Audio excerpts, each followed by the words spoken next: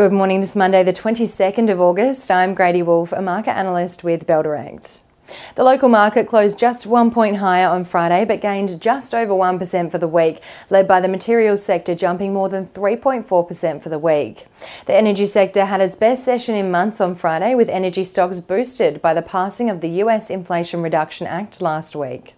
Investors piled into Santos on Friday, with the energy giant jumping more than 6% just a day after releasing its first half results, including NPAT surging over 300% and revenue up 85%. Whitehaven Coal also added over 6% on Friday, while New Hope and BHP each gained over 4% during the session. Investors have been punishing companies that have reported so far who have failed to pass on the higher cost of raw materials to customers or failed to provide guidance for FY23, including AGL Energy, poultry company Inghams Group and packaging group Amcor. On the losing front, TPG Telecom took the biggest hit on Friday, tumbling more than 12% after the telco giant released first half results that were uneventful, including service revenue coming in flat, average revenue per user up just 1%, and EBITDA down 5.3%.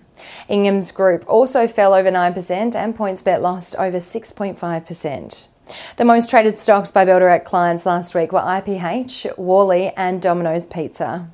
Now, over in the US, all three key indices closed lower on Friday and for the week, with the S&P 500 snapping a 4-week winning streak as investors broadly sold out of the market, following the release of the Fed's latest meeting minutes. Investors have taken the minutes as the Fed being more hawkish about its approach to tackling inflation in the world's largest economy, and fear another aggressive interest rate hike will follow in the September FOMC meeting.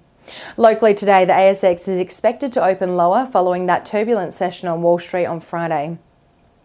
We're set for another bumper earnings season this week, with over 115 companies set to report, including Qantas, Ampol and the Star Entertainment Group. Taking a look at the commodities, oil has rebounded from last week's dip to trade 0.3% higher this morning. Iron ore is trading flat, natural gas is up just 1%, and gold is trading more than 0.5% lower. On the economic data front this week, investors will be keeping a very close eye on US GDP data out later this week to see whether the world's largest economy continue to contract into a recession or rebounded to growth in the second quarter to ease recession fears that are currently plaguing the market. And to start the week off, let's dive into some trading ideas for your consideration. Trading Central has identified a bullish signal on red dirt metals, indicating the stock price may rise from the close of 49 cents per share to the range of 61 to 63 cents per share over around 48 days, which was the amount of time the pattern took to form, according to the standard principles of technical analysis. On the other hand, Bell Potter has reduced its target share price on Inghams Group to $2.90 per share following the release of the poultry group's FY22 results, including elevated costs and adverse sales mix.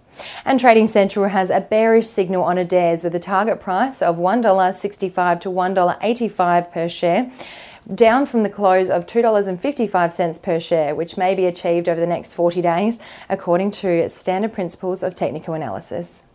And that's all for this morning. I'm Grady Wolf with Bell Direct. Have a wonderful trading day and happy investing.